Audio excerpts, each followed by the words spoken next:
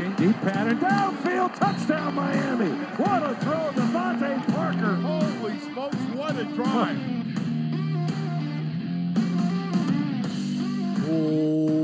What is up, Dolph fans, and welcome to the Drive Time Podcast, part of the Miami Dolphins Podcast Network, covering your team, your Miami Dolphins. How's it going, everybody? I am your host, Travis Wingfield, and as always, I am here to bring you your daily dose of Miami Dolphins football. And on today's show, from the Windy City, we're covering the day that was in Chicago at Halas Hall as the Dolphins matched up with the Chicago Bears for a spirited joint practice. We'll cover the top performers, position-by-position details, a new type of matchup of the day. We'll talk about the Dolphins' defensive dominance, answer some of your questions, and send out a massive thank you to the greatest fan base in all of sports.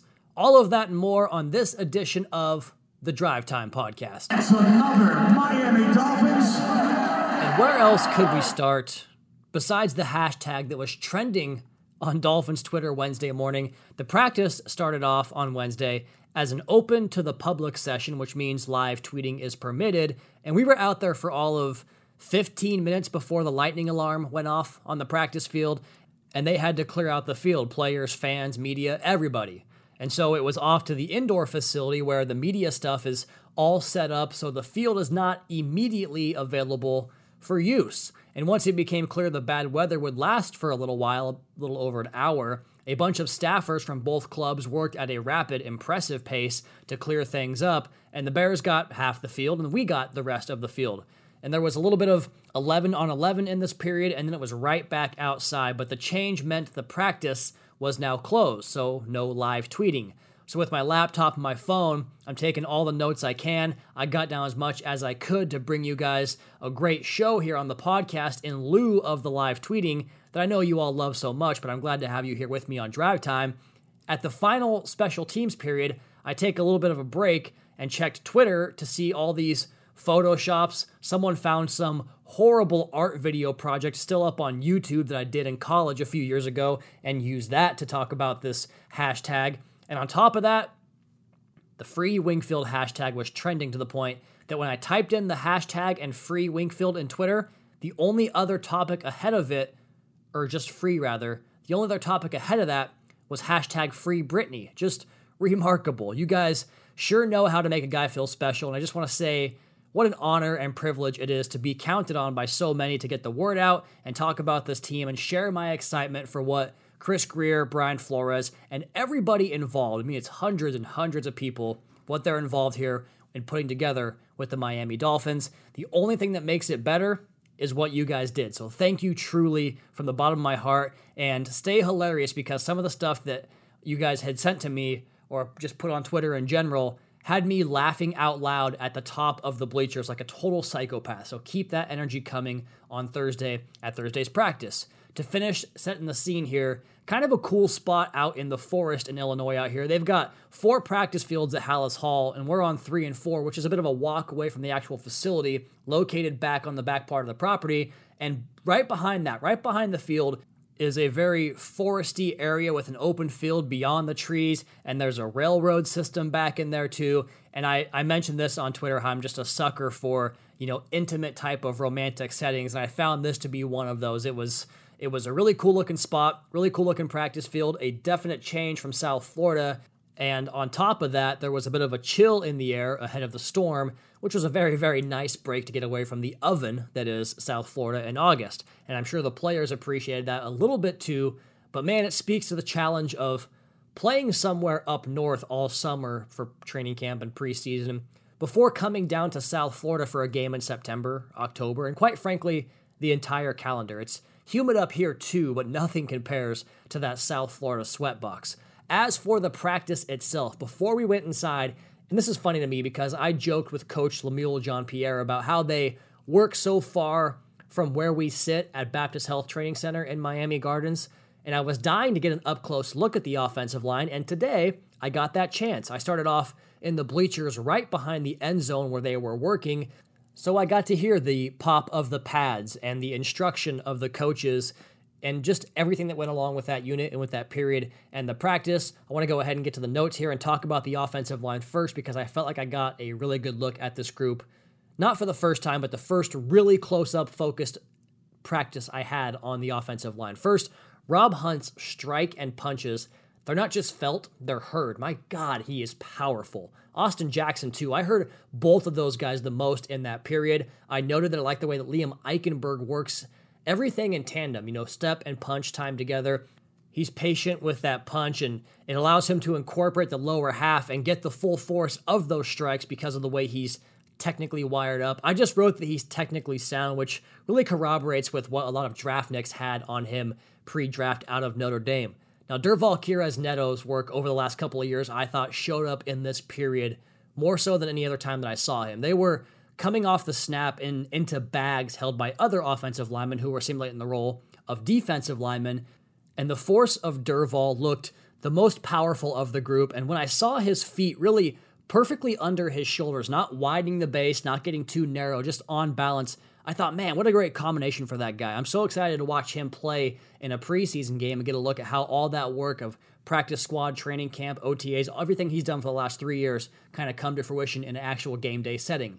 I wanted to get a good look at Michael Dieter, and I thought you could just see the added strength and his ability to anchor against those big bull rushes on the inside. For instance, there was a rep where he drew Durval as the lineman playing that role of the defensive lineman, and you need to understand that there is no throttle down with Durval, so he gave Mike everything he's got in that particular rep, and plus, on top of that, he used to be a defensive lineman, but Mike sinks into his pass set and absorbs the rush without giving a whole lot of ground. That's a very valuable thing to have right in front of your quarterback in this particular offense with Tua and the quick passing game. And the last note here from this period, before we get into something on the one-on-ones and team periods, there was a ton today, as you can imagine, of team and one-on-one periods, but in this portion, just watching Rob Hunt in space. He comes in controlled, doesn't sacrifice the power, and I think you see that translate to the tape you see on Sundays. All right, let's go ahead and get to the winners of the one-on-one period, both between the offensive line and the defensive line, and it starts where the last portion ended with Rob Hunt. His first rep, he gave absolutely positive ground to the pass rusher, and the contact arrives, and everything just froze in time right there. He got dapped up by his coaches after this rep, just completely stonewalling the guy, just hit the man, get out of there because you lost the rep. And there's always a good chance to see the reaction from both teams in these reps in the joint practices, like who's getting dapped up, who's getting coached up, and in this instance, it was Dolphins 1, Bears 0, but the Bears really came back strong in that period. Man, they have some dudes up front. Akeem Hicks, that guy's a problem, but you knew that. And I thought this was a good opportunity to see a new set of moves, from different pass rushers that can bring different things, power, arm over. Guys were emptying the clip, so to speak, in that pass rush game. And I wanted to get a good look at the rep after the rep. Remember on the podcast last year, we always highlighted the play before the big play, the play that made the game-changing moment possible, because it's never just one guy or one big play. You have to make plays to set up the big play. Well, I wanted to get a look at how guys would respond after losing a rep, and there was some good, and it starts there with Solomon Kinley, who I thought basically took this segment and made it his own.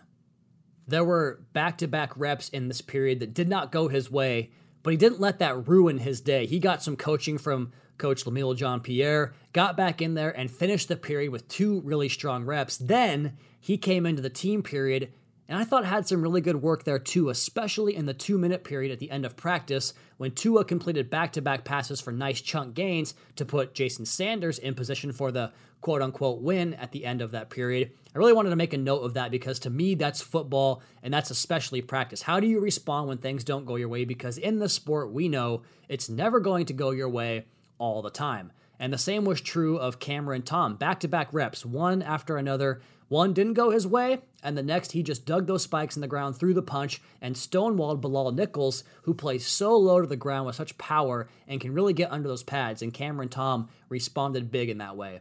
And this is not in the same idea of responding, but just rather a lot of good work from Austin Jackson, and spoiler alert here, he's going to be in top performers. I thought he did some damn good things out there. One thing that really caught my eye was the work he had against Robert Quinn. We all know Robert Quinn, quite literally one of the best bursts off the edge in the last decade. Like it's Cameron Wake-esque off the edge. And against a rusher like that, it can be easy to panic and to overset. And when I talk about overset, it's where you rush upfield to wall off the speed rush, and that opens up a big gap between you and, in this instance, the left guard, and the pass rusher can then just redirect, work back inside, and get that easy access to the quarterback. Like, it's easier to get to the quarterback when the tackle oversets than it is to run around the guy, because it's obviously quicker path to the quarterback. So it's big problems when you react to the speed rush in a way that is overreactionary, and he just didn't do that at all today.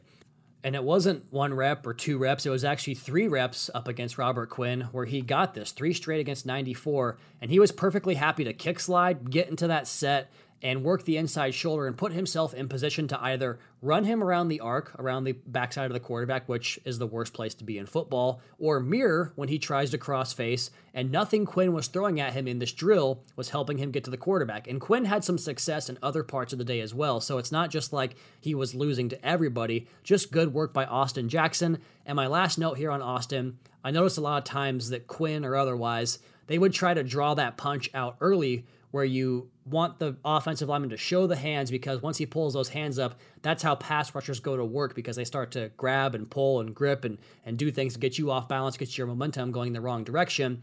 And Austin just stayed patient in that area and wouldn't throw the hands. If he can showcase that skill set consistently with his athletic profile, change of direction skill set, and ability to create push off the line, man, I'll feel damn good about that left tackle position. And finishing up here on the offensive line, I thought Jonathan Hubbard had a really good day. And he's had a quietly strong camp in his own right. The same is true of Adam Pankey. He had some reps in the one-on-ones and again in the team period where I just thought he was winning and getting push and doing good in pass pro. Where should we go next? How about the quarterbacks? Everybody loves quarterbacks, right? Well, first, I want to make it clear that you just cannot take it all in out there. So my apologies to Reed Sinnett. I did not see a lot of his reps. And as you can imagine, I mostly watched our defense when Jacoby Brissett was in the game as well. So when I did get a look at him, though, he made some nice throws in the team periods, especially late in practice. Now, as for Tua and the passing offense in general, 2 quick things here. They got the ball out wide a lot. And I'm not sure if it was by design or based on what they saw but I counted at least 3 or 4 times where Tua gets the ball outside the numbers to a man who was pretty open and had space to run. He found Waddle twice on these, Shaheen once, and Myles Gaskin another time, and we're talking gains of 20-plus yards each time. And that part kind of crosses over into the second part, which was the way he worked with and mitigated pressure. And just back to that first point real quick, like, maybe it doesn't look pretty as far as what, reporters and writers want to see, but if you're gaining yards, what difference does it make? I mean, that was consistent on that play. They were finding chunks of yards in that area. But, back to mitigating pressure, I asked Tua after practice if playing against another defense besides your own, albeit free of live contact and live rushes on the quarterback, the red jersey, everyone stops. But if it was different, since guys on the other side, maybe they're a little bit hungry to get that extra inch closer to the quarterback, and if seeing a different color flash was beneficial to working through those simulated pressures. And just real quick, both teams on this day did a really good job of taking care of each other, and Coach Flores talked about the agreement between they and the Bears staff, no cut blocks, no fighting, things of that nature. So I'm sure both staffs were pleased with that and the fact that I never saw any quarterbacks on the ground. Let's go ahead and go to Tua now to break it down. I think this defense is really good up front. They're when you're hitting your back foot on your throws, they're right there, kind of in your face area. But that forces us to, as quarterbacks, to kind of move the way we need to, and it simulates game-like kind of pocket presence for us. And so, I thought it was really good today. We'll take a look at the film. We'll try to correct a lot of the things that we didn't do well today, and we'll come out tomorrow, and hopefully it's a better one. You gotta love it when you have an idea of how you want to cover a certain event on the practice field or at a game, whatever it might be, and your question to the player or the coach or whoever it might be, and their answer coincides with how you want to approach it. Tua did a great job there talking about the pocket presence and how they dealt with that pressure. So he talked about how he thought it was a good opportunity to work on dealing with that stuff, and I thought that was where he really shined, because there was a couple of instances where he stepped up through the muck and cleared that initial rush, the initial wave, and got past it, and a lot of good quarterbacks in today's league do that. And on one instance, he had a bunch of green grass in front of him for a nice run. And then on 3 other occasions, he presses the line and fires strikes to the intermediate portions of the field for completions. Like today, it wasn't sit back in the pocket and scan the field and go deep. Like that wasn't the game today. Today, it was get away from pressure, throw quick, get the ball out of your hand, and make it work with what you have. And he did that a lot, I thought. And there was another one where he got to the line and worked down the line, not so as to not cross over and lose the ability to throw the football once you get past the line and the illegal forward pass. And he completed that one for a decent chunk too. So that's the kind of stuff that I think you can really take, that can really take his game to another level, because we know he can play from the pocket and win that way. But to get off the spot and make plays off script, man, that's going to go a long way for this guy and for this offense. But again, that Bears front is ferocious. I thought Khalil Mack and Jesse Davis had some good battles during the team periods, trading some wins back and forth. Good to see Jesse Davis hold his own against one of the very best in the game at times out there. Another area where Tua was strong, before we get to the rest here, and this was in the 7-on-7 period, he threw some strikes to receivers, working the end line of the end zone, locating the football high and away from danger. Later, we saw some of the manipulation with the body position, the way he can move the defense with not just the eyes, but the position of the feet and hips to sell a player on a particular route. I'm going to go in this direction, and then once you move off that spot, I'm going to throw to the vacated spot. Saw that in spades in a 7-on-7 drill.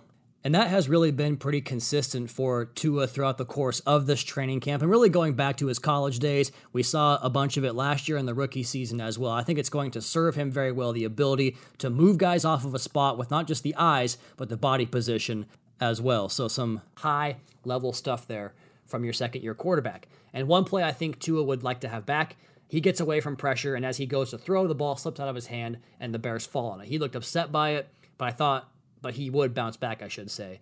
Very next play, rips one across the field to Jalen Waddle to really show off the arm strength and the zip. And man, he was humming that thing across the field today. I thought this particular play was a really good example of Tua's arm strength and what he offers in that department. So that paired with the bounce off the top of the spot of the drop, like he mentioned, and the drive on the passes are 2 things that I think have really stood out to me so far in this training camp for Tua Tagovailoa. Oh, you know what? We didn't do housekeeping. Let's knock this out real quick. Jalen Phillips is back on the practice field. Devontae Parker, Albert Wilson, and Will Fuller are here, but will not practice this week. And coach says tight end Hunter Long remains day to day. The only real other thing to mention here is that coach said guys will play on Saturday. He didn't specify who that is, but he said they'll have an idea on game day. They have not finalized yet how much each guy will play, but he did clarify that your quarterback, Tua Tagovailoa, will in fact play in the game on Saturday, 1 o'clock, NFL Network. Okay, back to it. The receivers.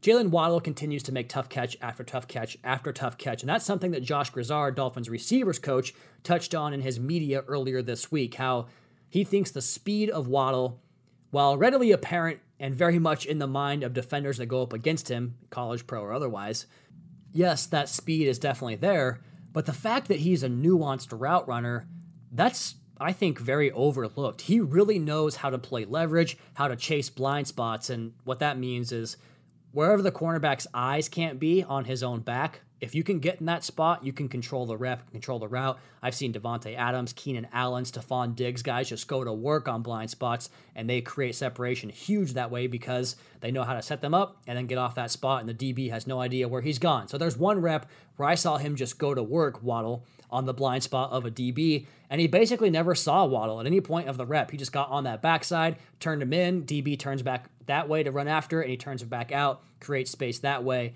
And to the point of the speed, he caught one of those balls outside that I talked about where there was nobody around him, and he got as much as he could, just going as fast as he could up the sideline, up the perimeter, stuck his foot in the ground, and when the safety pursuit arrived, I'm about 95% sure he would have cut that or he did cut the thing back, but I'm about 95% sure that he would have taken that the next 25, 30 yards or so he needed for a 65-yard touchdown. He is fun to watch. He's explosive. He's the fastest guy out there.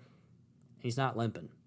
And Robert Foster had a nice day, including a spectacular one-handed catch from Jacoby Brissett on a back shoulder ball where he got his left arm pinned in by the DB and used his right arm while going up in the air and went back to his back, and he never really even got the second hand on it, just corralled it and pinned it up against his right side. He also got deep earlier in practice behind the defense, and the ball was overthrown just slightly by Jacoby Brissett. But he is getting open, making some plays. Good to see him get back in the stat column because he hasn't caught as many balls the last few practices, but today he had a nice number of receptions. So too did Mac Hollins, especially from Tua Tagovailoa. Red zone, touchdown type of throws, short stuff in the intermediate passing game. He's been catching a lot of things in the middle of the football field from your quarterback. And Jakeem Grant was the recipient of one of those Tua climb and fires. And he also was the recipient on a pass over the middle on a pass where he created a ton of separation in the 2-minute period where he put the defensive back on his heels and just snapped that thing off and got some separation for the reception. Isaiah Ford continued his strong camp and made a couple of plays in the team period, including a nice gain on a pass from Jacoby Brissett. And it was tough sledding to transition here to the running backs in the run game during the team period, and that was true for both sides. But Myles Gaskin continues to make plays in the passing game, including a nice job by Tua to let a play develop, hang in under duress, and then get the football out to a spot wide where Myles runs under it, and it's one of those long catch and runs we've seen from Myles all camp long. He is so natural at transitioning from receiver to runner, where his back is to the defense, your hands are turned over to catch the football outside, then to tuck that thing away, put it away, eyes go upfield, and let's go, baby. He does that so smoothly, and I noted later in practice, he had a really nice run where he had to change direction like 3 or 4 times, just jump cut left, jump cut right, jam that thing back up in there, but I never saw him get touched, so a crafty runner who's tough as hell. He got popped on one play, but popped right back up and got back to the huddle. I love watching Myles Gaskin play football. There was an outside run that showed Savon Ahmed's speed off where he just turned on those jets again and won the edge. Malcolm Brown had some nice physical runs too, but none better than the biggest play of the day from the running game standpoint, where Austin Jackson got excellent surge up the middle, kind of pulling off the formation, getting a block in the middle, and then Michael Dieter climbed to the second level and opened up a huge lane, and that was the big run of the day for Miami. He was into the secondary untouched, and sorry to sound like a broken record here, but I really want to see a game to get a better feel for the running backs. It's so hard to get a feel for backs in practice, in my opinion. Adam Shaheen caught a bunch of balls today, including one of Tua's best throws of the day, where the defender was right in front of Shaheen, but he had his back turned, so that's where you know you can throw to spots, and Tua throws it low and away. Shaheen goes down and makes the catch before he gets out of bounds on the end line. Awesome throw, awesome catch. Cethan Carter and Jacoby Brissett are developing a nice little rhythm. They had a couple of hookups today, including one between a trio of Bears defenders. So that's the offense. But what if I told you I saved the best for last, because this defense came to play on Wednesday. Let's go in order and start up front, and it starts with Emmanuel Ogbah. I mentioned this in the Monday podcast. The Bears were without Tevin Jenkins, the rookie second-round pick, who I thought was a top 16 pick, frankly, and Germain Ifedi, and Ogbah made sure their absences were felt in this practice. He was in the backfield all day long. In fact, the first 2 plays of the 2-minute period were sacks by Ogbah. Game over right there. That's it. 2 sacks, you're done. No timeouts, no third and forever. Game over. And he was using that length, the grip strength, and the ability to cross face to give the tackles all sorts of problems. It's good to see him deconstructing pass blocks, just like he did last year all season long, but also the ability to play in the running game and set a strong edge, play inside, do multiple things. Big day for Emmanuel Ogbah. And I would say the second most frequent visitor of the offensive backfield was Shaquem Griffin. They didn't have an answer for him. He was dominant in the one-on-one periods, and then when he got free in the team period, I said out loud to myself for his second sack of team period, this effing guy again, he balled out today. He was everywhere. It was great to see Jalen Phillips back out there. He had a nice rep in the run game where he was the unblocked man on the end of the formation, but he quickly erased that space and got right up into the mesh point of the quarterback and the running back and used that eye discipline to stay with the back and shut him down for a short run. So I'll get a better look at him pass rushing tomorrow. Didn't see a whole lot today, but the running game, he was stout. The interior defensive line picked up where they left off in Miami, man. Adam Butler wanted everyone to know how much he was killing it in the one-on-ones. He was visibly very pleased, kind of pumping himself up and dapping up his teammates and coaches. Just a great effort by him, and justifiably so for the celebrations. He was dominant. They were in there a lot, and that includes Christian Wilkins, Zach Sealer, some linebacker work when they would go 5-on-5 with Bernardrick McKinney getting some pressure up the chute as well. Christian Wilkins, to me, continues to show the stuff that he has, not just with the quickness and the pass rush, but the stack and shed mode I've talked about a lot on this podcast, where he gets hands on guys, works down the line, and then he can wait until he needs to get off the block and makes that decision at the right time. He did that a few more times in this practice, And Zach Sealer, man, he was rejecting passes, pushing the pocket, getting around the corner. And then Raekwon Davis, boy, he is strong. He showed both the power and the ability to use his wingspan to put guys in peril. He had one rush move where he rushed the outside shoulder of his man, got the left arm on the left shoulder pad, and you know what's coming right now. Hip toss time, just chucked him out the club to get the pressure on the quarterback. Oh, by the way here, quick aside, Justin Fields, he's pretty good. He's pretty good. That's it. He can play. And that's your Bears coverage for the podcast. Justin Fields, like what I see from him. But back to our guys, the linebackers. I mentioned Benardrick McKinney. By the way, that was Curb Your Enthusiasm and Detroiters with Tim Robinson. If you're not familiar, check that show out. I thought Benardrick McKinney was really good rushing today, and I thought Jerome Baker did really well to string out some runs and some screens. He didn't have the splash plays and wasn't even necessarily involved in a ton of tackles, but gap sound, speed to the football, assignment sound, he looked really good to me in this practice. And Duke Riley's speed continues to show up. I think he's having himself a whale of a camp. I knew his speed was there, but just to see it against someone else was awesome. He got out wide on a screen pass and ran that thing down. And Nick Needham did really good on this play to show a good understanding of spatial awareness, where the help is, how to give, or rather play to your help, as Coach mentioned as one of the traits he's looking for from players. And Nick, as he so often does, plays such smart football, and on this one, and allowed Duke to get in there and make the stop right at the line. All right, I've been waiting all day to talk to you guys about the secondary because it was fun. My first note here, and why do we get to it now? It was the matchup of the day. Byron Jones on Darnell Mooney.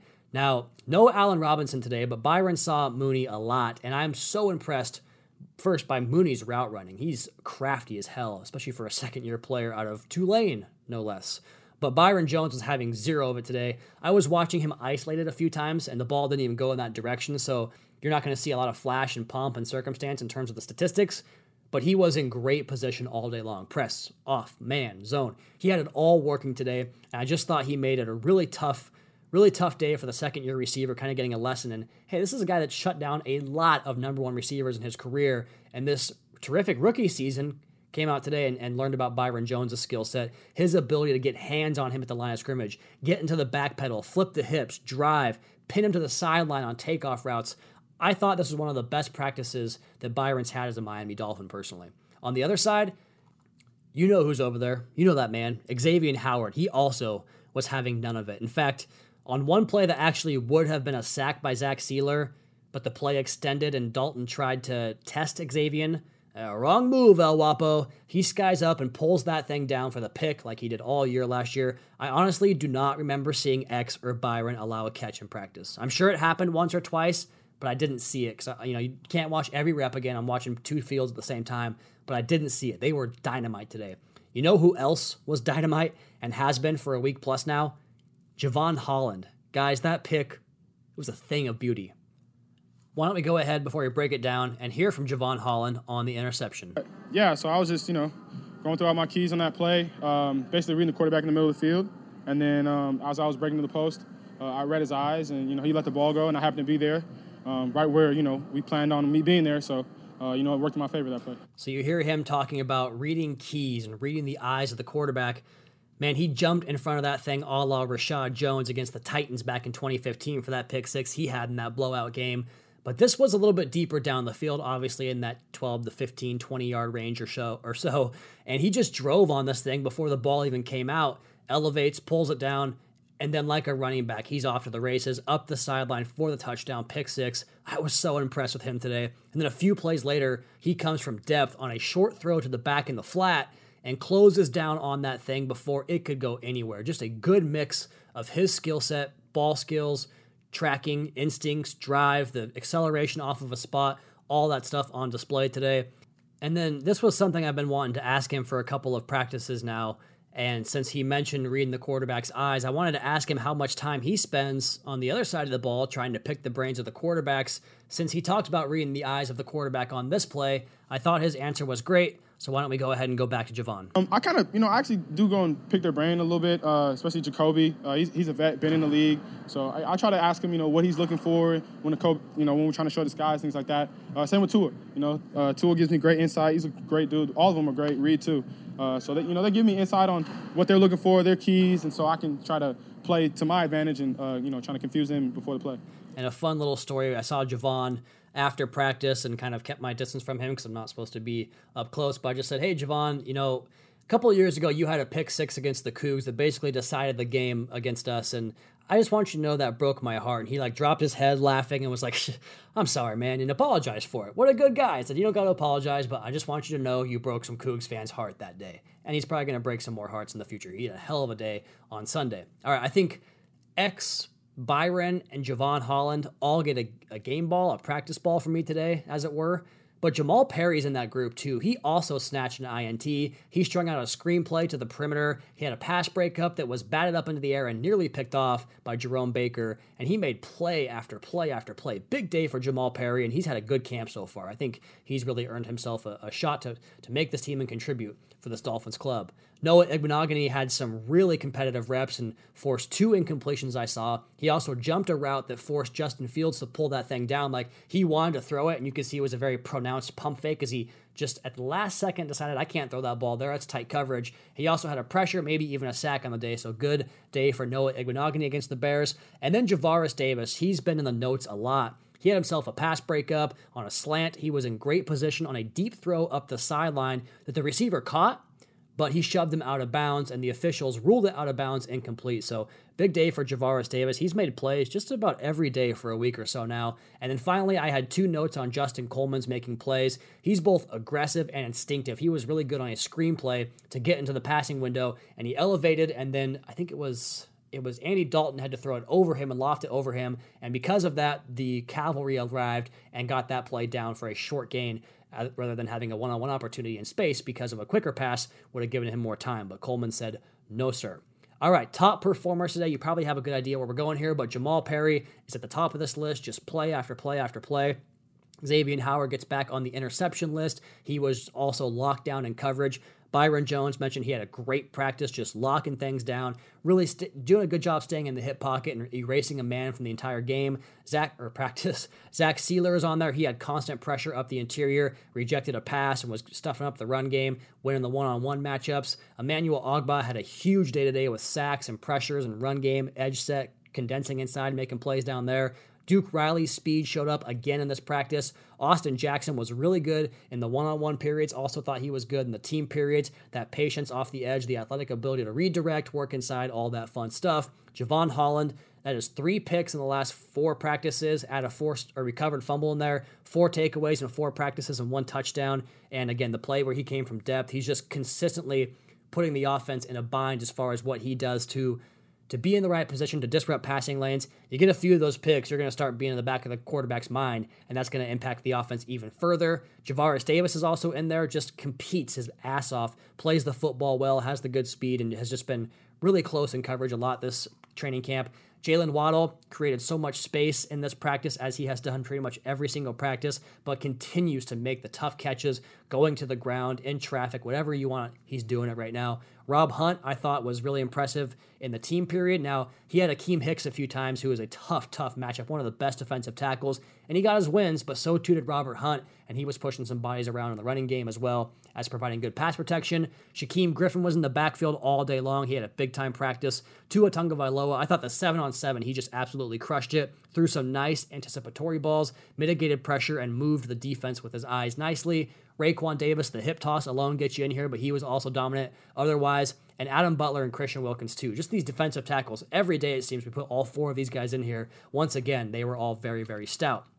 We have one question today, and this one comes from Apple Podcast. Again, you put a question in Apple Podcast, we'll answer it for you here on the Drive Time Podcast. This one from Nick Belinda. He asks, your podcast is great, and I look forward to it every day. Thank you, each and every day.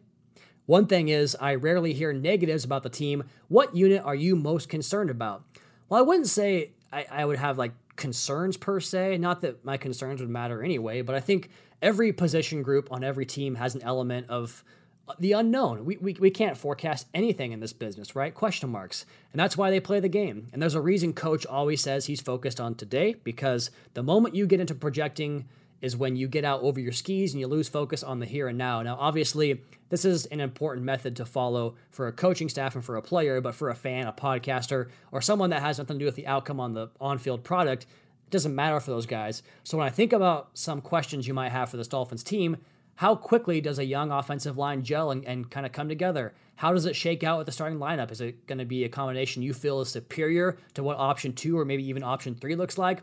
And then newcomers and new places. You can't project that like you can with, previous players or guys that have proven resumes in your system. So newcomers in the role of like a Bobby McCain, for instance, as the eyes of the defense in the back. Will Jason McCourty and Javon Holland pick up that role and take it to new heights? How does the committee of back shake out? Is Miles going to be the focal point? I'm not sure about that. And of course, does Tua Tagovailoa make that year 2 jump that we all hope he will? Those would be some of my questions heading into the season. But like I said, every position group has questions. That's why the coaches are here and are paid to get each group better every day. And hopefully in December, those question marks have definitive answers, but you start a new campaign from step 1 and nothing from last year matters. So how do they replicate the things they had success with? Third down defense, takeaways, protecting the football and offense. And how do they improve the things that didn't pan out the way you had hoped last year? Running game, vertical passing game, everything about the Week 17 game. That's my response to that question. But truthfully, and if you've been following me long enough on this journey, I've always been very bullish on this particular program with Brian Flores. I think the front office has done a great job of taking the resources they have and maximizing those resources that are allocated to them and getting more than market value for what they have. And I'm a big believer in the consistency day in, day out of Coach Flores and the culture he's established and will continue to establish here in Miami. I think players relate to him and his staff. They respect him and his staff. And I think those two things together will always have me optimistic about this team and the things they can accomplish. All right. That is going to be my time. You all please be sure to subscribe to the podcast on Apple Podcasts. Leave us a rating, leave us a review, put your question in there. We'll answer the question on the podcast. Give me a follow on Twitter. It's at Wingfield NFL. Follow the team. That is at Miami Dolphins. Check out the Fish Tank podcast with Seth and OJ. They do a fantastic job. Just had a Blake Ferguson episode out earlier this week. And of course, last but not least, MiamiDolphins.com for all the latest and greatest on your Miami Dolphins. Until next time, fins up.